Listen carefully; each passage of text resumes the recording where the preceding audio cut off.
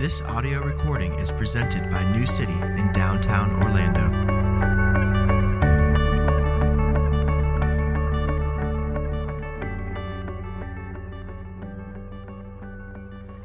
This morning's scripture reading is from John chapter 20, verses 1 through 10 and verses 19 through 23. Now on the first day of the week, Mary Magdalene came to the tomb early, while it was still dark, and saw that the stone had been taken away from the tomb. So she ran and went to Simon Peter and the other disciple, the one whom Jesus loved, and said to them, "They've taken the Lord out of the tomb, and we do not know where they have laid him." So Peter went out with the other disciple, and they were going toward the tomb. Both of them were running together, but the other disciple outran Peter and reached the tomb first.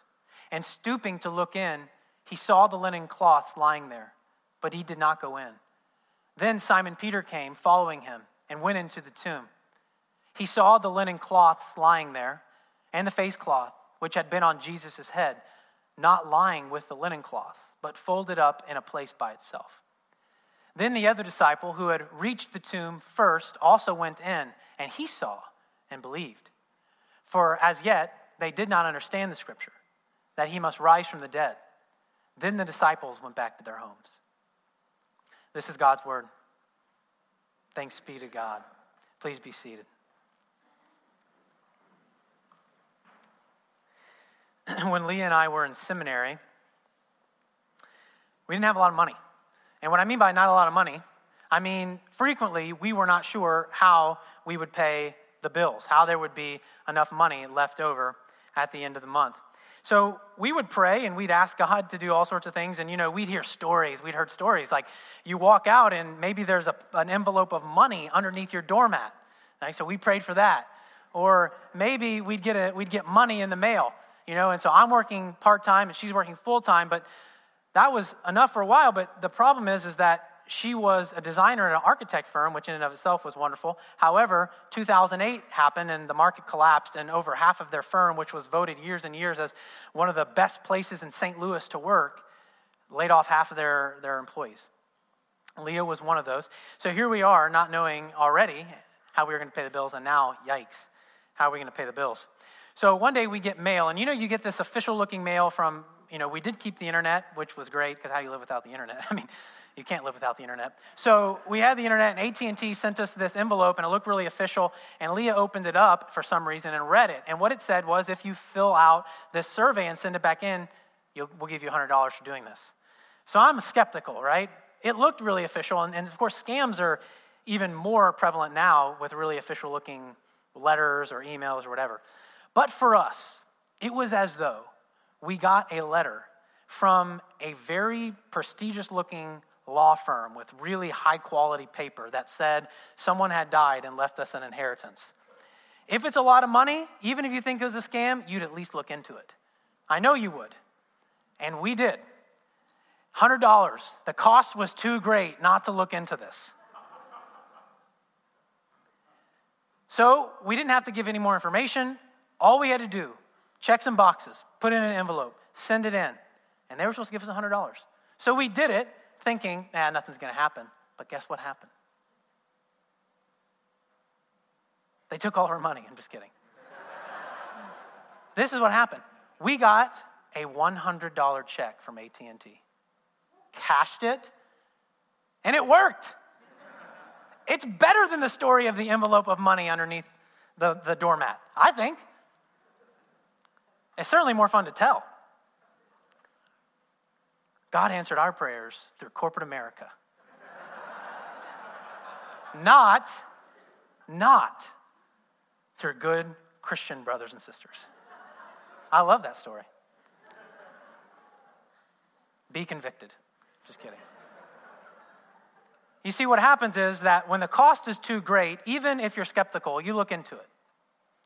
You do, because you realize there's a cost either way. And the resurrection is something like that. You see, the resurrection doesn't fit in anyone's worldview. It didn't fit in the Jewish worldview. Did they believe in the resurrection? Yes. But not in the middle of history. The resurrection was supposed to happen at the end of time. And the Greeks, they hated the body. right? The resurrection was not good news, but to be released into some non-corporeal being with the being in the sky, that was more like Greek philosophy. And it doesn't fit in our worldview. We can't look at the resurrection and say people used to believe in that kind of stuff, but we don't anymore because we're scientific. They knew just like we did, people don't raise from the dead. But you see, for all of us, the resurrection is so central that the cost is too great not to look into it. The cost is too great, even if you're skeptical and you're not a believer and you're not sure what you think about the resurrection. If it is, in fact, true, the cost is too great not to look into it.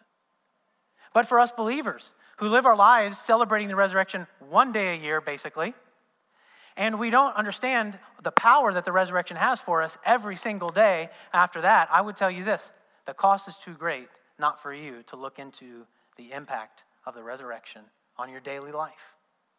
So all of us, the cost is too great not to lean deeper into the physical resurrection of Jesus. You see, the Bible is clear that resurrection does not fit our worldview. What has to happen is resurrection has to transform our worldview.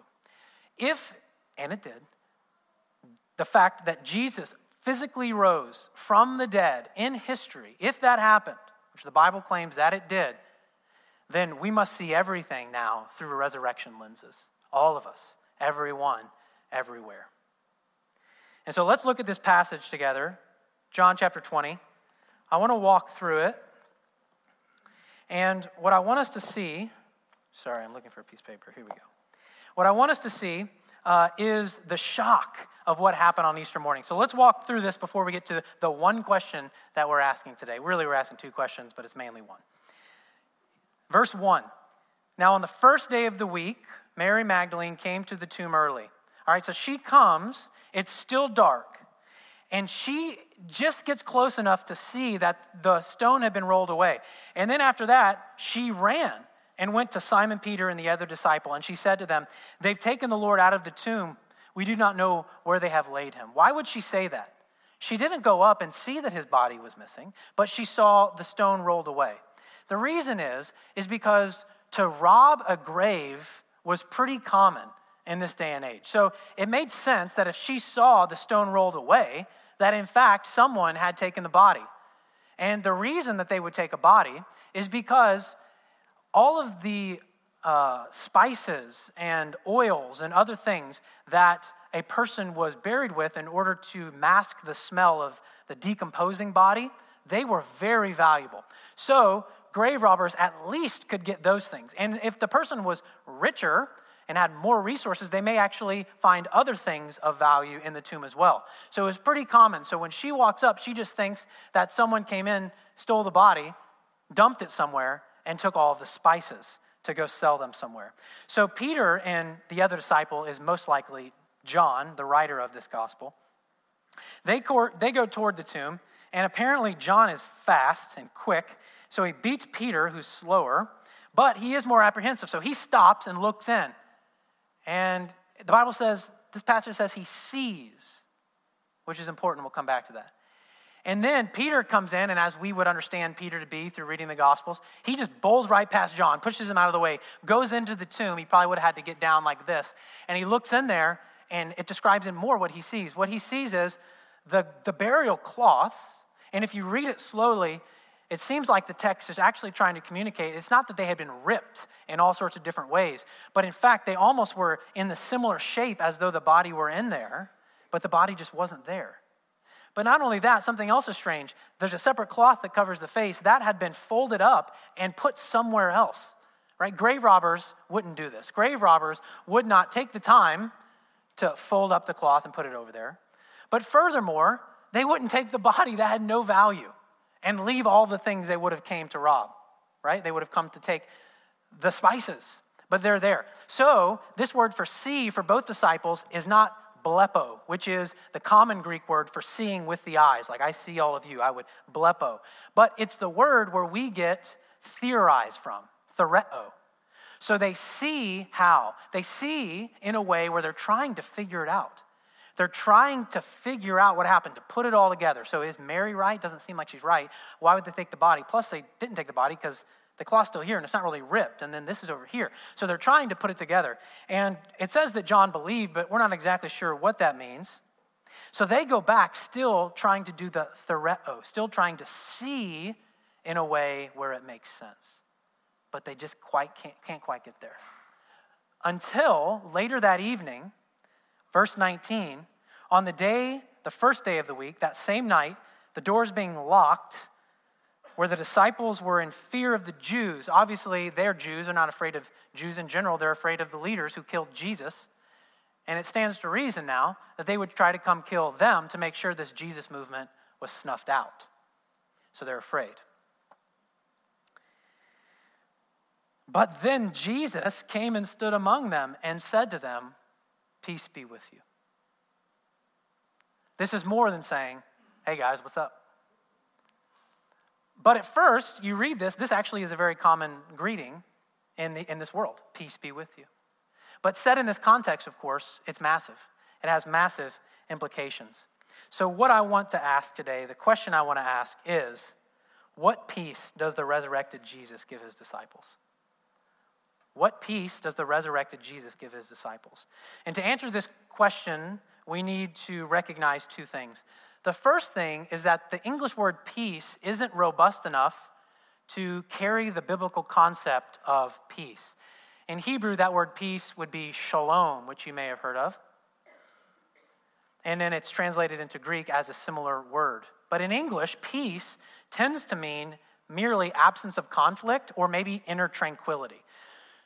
Now, the biblical concept of peace includes those things, but it's much more than simply an absence of conflict or inner tranquility. The biblical picture of shalom is a robust picture of flourishing that could be described with the word wholeness.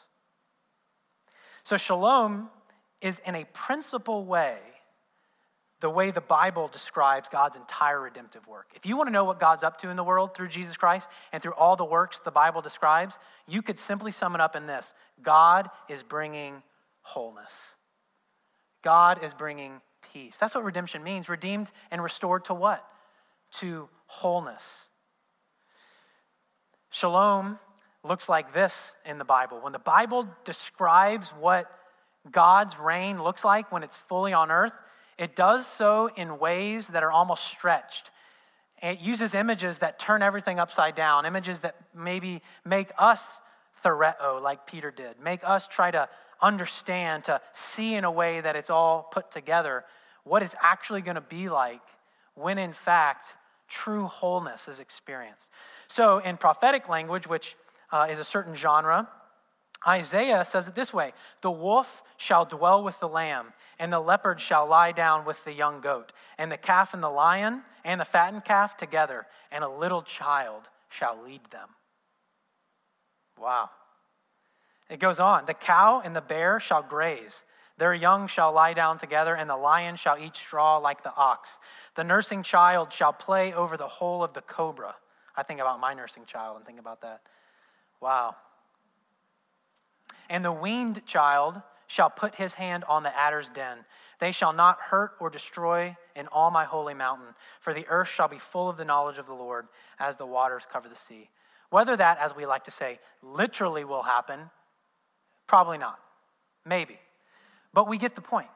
The point is that we can't even imagine what things will look like when wholeness comes. We can't even imagine the way the world and we will be transformed when God's peace fully comes. And somehow Jesus is saying that he's bringing that peace to us now, which we'll talk more about. It also means when peace comes that justice will be restored in all peoples, that the lame will walk, there'll be no more sickness, and that in God's restoration of the world, there will be full flourishing. So the first thing we need to recognize is that peace is very big. It's not simply the absence of conflict or some type of inner tranquility. But the second thing we need to recognize is the deep meaning of this greeting. You see, chapter 20 isn't the first time that Jesus has said this to his disciples. Peace be with you.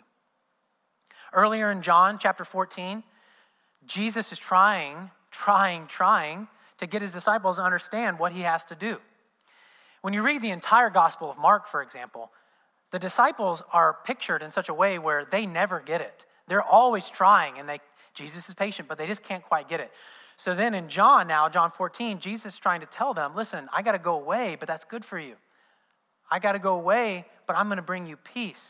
And this is what he says in John chapter 14, verse 27. Peace I leave with you. My peace I give to you. Not as the world gives do I give to you. Let not your hearts be troubled, neither let them be afraid. And I want to think about this phrase, not as the world gives to you. How does the world give peace? Think about that. How does the world give peace? Well, by the way, Jesus is not the only place in this world that offers you peace. You can go anywhere and get the promise of peace. If you just fix this, if you just believe this, if you just buy this, if you just do this, if you just own this, if you just thought this, if you could just experience this, then you would have wholeness. If you just ate this, if you just did that, then you'll have wholeness. Peace, there's no shortage of promising of peace. But Jesus says that he gives in a way the world doesn't, and this is how. There may be many promises of peace, but there's only one place where peace is actually sure. And so Jesus is saying, I'm not just going to tell you I give you peace. I'm actually going to give it to you. Some of my friends here who have been trained in any trauma experience, you've heard of the ABCs, right? Whenever you do triage on someone.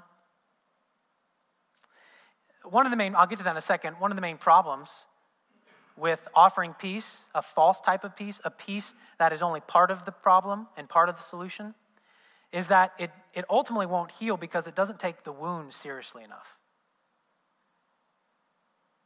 You see, in the ABCs, A stands for airway, B stands for breathing, C stands for circulation, and now it's like A, B, C, D, E, F. I can't keep up with that, though. So, ABCs.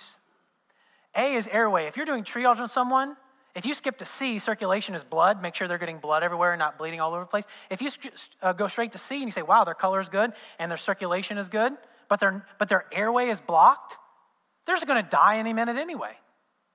And their airway may not be blocked, that's good, but if they're not actually breathing, then again, it doesn't matter if their airway isn't blocked. It doesn't matter if their blood is flowing. So on the flip side, sometimes they're bleeding, but you don't start there. You make sure first their airway is clear. Then you move on, are they breathing? And then you move to circulation, and on and on and on. You see, over time, people realize that there's an order to these things. We have to understand the wound comprehensively. And if our goal is life, then we can't simply focus in on one of the elements that is a part of life. It needs to be more comprehensive. There was a problem too in Jeremiah's day, a prophet.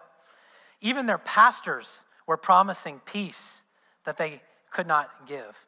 Jeremiah says this, they've healed the wound of my people lightly, saying, peace, peace, when there is no peace. You see, in the New Testament, peace is revealed as the reconciliation of all things to God through the work of Jesus. All things. So where do you look for peace? Like when you wake up in the morning, where do you go to find peace? I go to coffee. Most of the time. I just think, I can't. I got to drink coffee first. Nothing goes better than with the Word of God than coffee. So if you don't drink coffee, you should consider starting. But it might be your email, right? I'm amazed how easy it is for the first thing to hit some type of notification on your phone, right away. Why? Because that'll give me peace. I'll know what's going on. Somehow I can accomplish something and be worth something.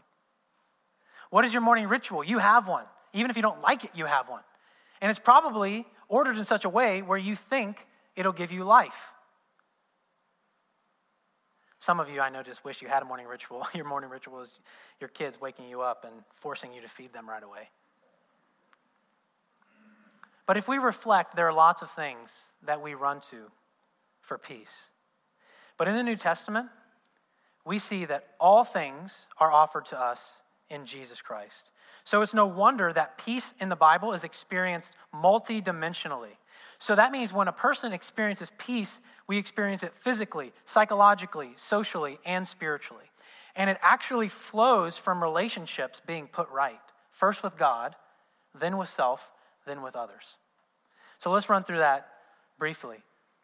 First, Jesus gives peace that brings wholeness in our relationship to God. On the cross, Jesus reconciles us to God. Remember that peace is not simply the removal of conflict.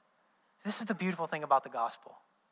The peace that Jesus gives you is not just that God's not mad at you anymore, which would be good news enough. But the fact that he restores wholeness to your relationship with God, that you can know him, that you can experience him, that you can flourish in him. The peace that Jesus brings is not to pay the penalty of sin so you can go live a reckless life, because that wouldn't be peace. But peace is a calling now to walk with God and to experience him in all areas of your life. And that's the first place that Jesus brings peace to us, through his death and resurrection. And what's amazing is he did this while we were yet enemies. While we were yet enemies, Christ died for us. That means that Jesus on the cross experienced infinite pain so you and I could know endless peace. He traded places with us. He experienced infinite pain so you and I could experience a peace that will grow for eternity. We will never exhaust our communion and relationship with God. Never. So to settle for any other peace is saying peace, peace, when there is no peace. It's to treat the bleeding victim when they're not breathing. That peace with God flows into peace with self. You see, when we're given God's peace, it protects our hearts against anxiety, difficulties, and sorrows. It's possible, the Bible says, to have this kind of peace, and it's so deep that we can be content in any circumstance, even in great times of difficulty. Times of difficulty where you and I, when we imagine them, think there's no way we could make it through that. There's no way we could make it through that. But the peace of God, the Bible says, promises that we can, and we will. One commentator notes that the peace of Christ is so closely related to joy that we might say that joy is how God's peace is lived out. So when we experience reconciliation in our relationship with God, the Bible says that it produces joy. That means joy is pretty powerful, which is why there's such an epidemic in our country of all types of addiction. All types of addiction. Because we're made to experience joy, but if we treat wholeness in a way that's not full-orbed, it will actually lead to death. Again, if the person's bleeding and not breathing, they die. But if the person isn't bleeding, if they're not breathing, it doesn't matter if they're bleeding or not, because they still die. So my point is that wholeness has to be holistic, which is why it's called wholeness. We cannot privilege peace with God above peace with self, or the Bible says, peace with others. Paul tells the Christians in Colossae that as the peace of Christ rules in their hearts, they'll have compassion towards one another and humility and meekness and patience, and they'll bear with each other and they'll encourage one another. See, the only way the Bible says for you to look at other people and not at some level think that you're more important to them, whether it's the color of your skin or the job you have or how much money you make or where you live, the Bible tells us that the only way we can look at other people and be truly for their flourishing and experience that with them is if we first have peace with God, because then we're secure in him. And then we have peace with self, where we don't have to make ourselves feel better about ourselves by comparing ourselves to other people. And then that leads to compassion. That leads to humility with other people. You see, biblical peace is relational wholeness with God, with self, and with others in every area of our life. But at this point, it would be possible to mistake all of my resurrection talk today as just another way of saying that the point really of the resurrection is that Jesus offers us a new religious possibility. That Jesus offers us a new morality. That Jesus offers us simply a new religious way of salvation. But if that's what we understand me to be saying and the Bible to be saying, then we completely misunderstand resurrection. As one commentator said, the resurrection is not merely some absurd event in this old world, but it's the symbol and starting place of the new world. You see, this is what resurrection is. When Jesus woke up, there was a thin veil between where God dwells and where we dwell. And those actually belong together, the Bible says. That the future hope of all of us is that God will bring his home and he'll dwell on earth, and those will be together again. But sin had ripped them apart. And so shalom, or peace, was to bring these two back together, heaven and earth. And when Jesus rose from the dead, there actually was a little split in that veil. And that little split let the future world come into the present. Nobody was expecting that. Nobody was expecting God's Messiah to be raised in the middle of history as the first fruits of this new world that is now coming. But that's exactly what happened. When that little slit happened in that veil and Jesus was raised from the dead, the new world came into the present world. And with it, it brought power. That's why the Apostle Paul says that the resurrection is so central to the Christian life. Listen to what he says. He says, my goal is that I may know Jesus and the power of his resurrection. That's what Paul says in Philippians 3. The way I see this gift of the resurrection happening in the middle of history is kind of like this. Imagine that someone gave you an infinitely valuable painting. Let's say, I don't know, pick your favorite artist or sculptor. Maybe it's a sculpture, maybe it's a painting, it's some work of physical art. And they're going to gift it to you for absolutely free. But the only problem is that it doesn't fit in your house. So then you have two options. You can either reject the gift, although it sounds amazing and you're really sad about it, or you can remodel your house. You see, the resurrection is that. This gift of the new world breaking into our present world, this power doesn't fit in any of your houses. It doesn't fit in your life the way that it's naturally constructed. So to receive this gift, you have two options. You can reject the painting or the sculpture, whatever the work of art is, or you can be remodeled. Your life can be surrendered for God to do all the renovation in your heart that he needs to do, to build your house in such a way where it actually fits. You see, our problem is so often what we do is we try to take what God's done in the world and who God is and fit it into our life as it is now. And if it doesn't fit, well, it would have been great, but I guess it doesn't work in this area of my life.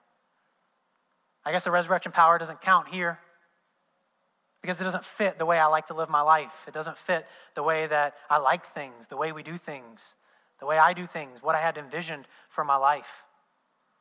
You have two options. You can reject it, or you can be remodeled.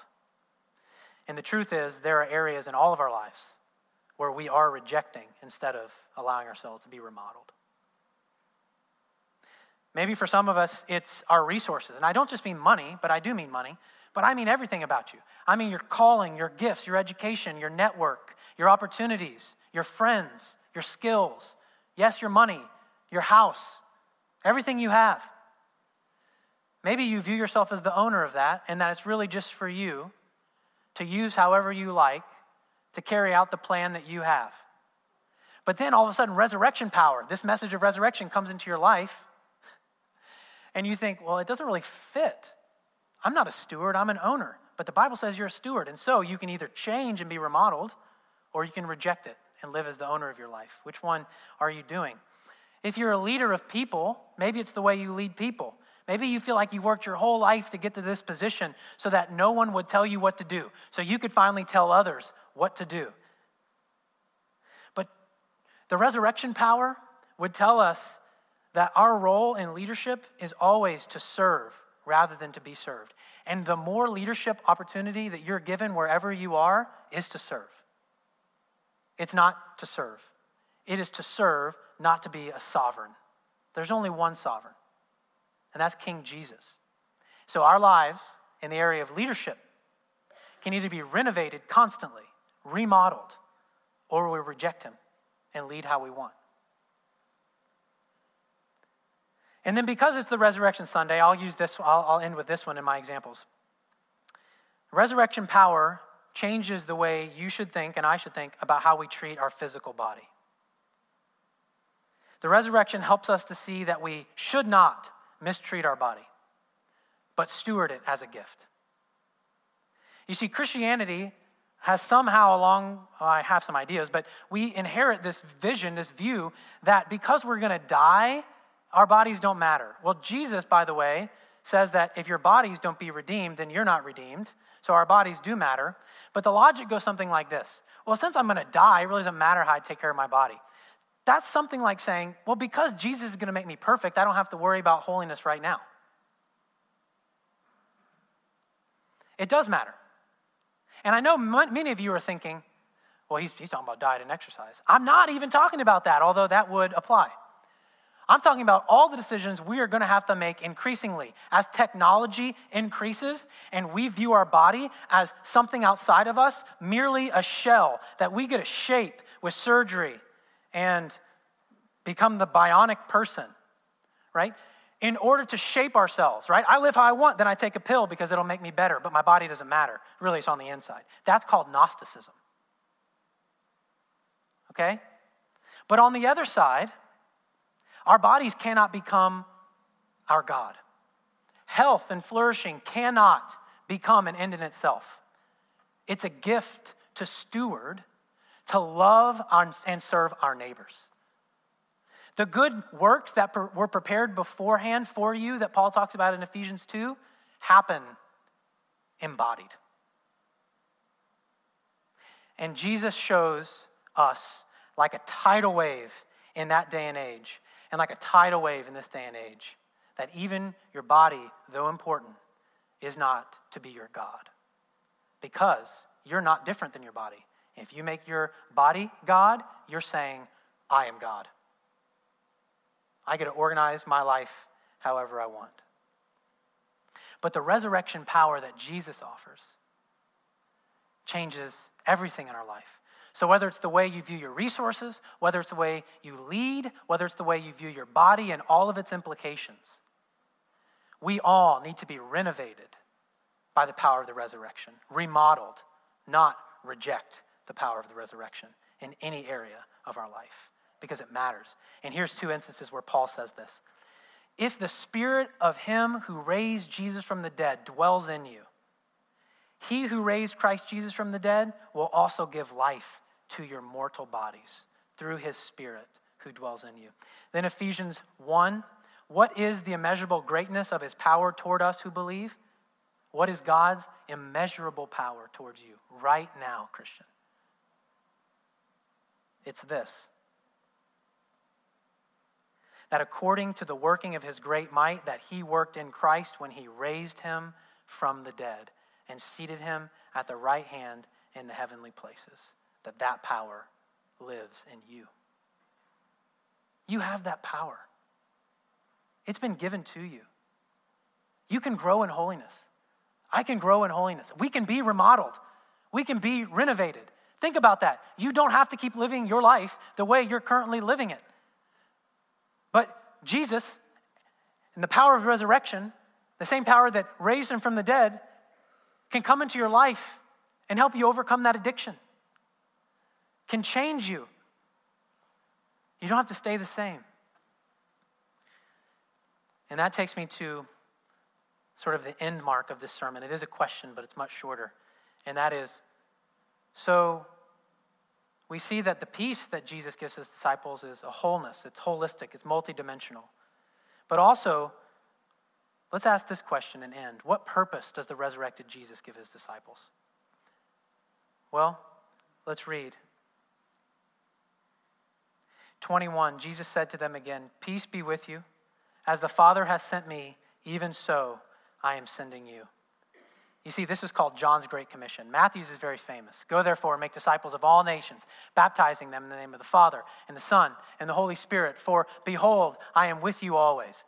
That's Matthew's Great Commission. But this is John's. "As the Father has sent me, so I am sending you." This is actually the culmination of what John has been writing his entire gospel. And that is, this Jesus who was sent by the Father, the one who was sent, has now become the sender. And the one who was to receive the sent one is now to be sent. And so the great news for you is tomorrow morning, you don't have to wake up and figure out what your purpose is. I mean, you don't. You do not have to wake up and say, what is my purpose in life? Because this is it. And wherever God calls you tomorrow morning, whether you're a doctor or a lawyer or a service worker or a plumber or a stay-at-home mom or an attorney or a teacher, a nurse, even a pastor, anything else, we wake up tomorrow and we know exactly what our purpose is. And that is, as a follower of Jesus, wherever we are, we were sent there. To do what? To be peacemakers. Remember in our Flourish series, we're in the Sermon on the Mount, and Jesus says, "Blessed are the peacemakers, for they shall be blessed." You see, when we receive God's peace, everywhere you go, you're sent to give God's peace.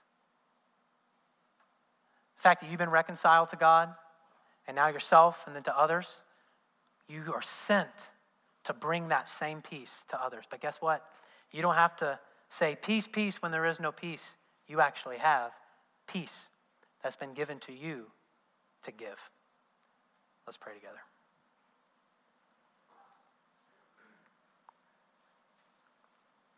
Father, we come to you, honestly, not nearly as astonished as we should be that you burst into history and raised Jesus from the dead. But you have, and we're grateful. And we pray that this morning you would help us grow in our imagination of where all that peace matters. That you would help us realize even the areas that seem convenient to us not to think matter, they do. And every single one of us continually needs you to remodel us so that your message of resurrection power can fit. We need transformed in order for it to fit. It doesn't fit in any pattern or system or worldview that we could have apart from you. So would you do that a little bit more in us today as we celebrate your love towards us in Jesus? It's in his name we pray. Amen.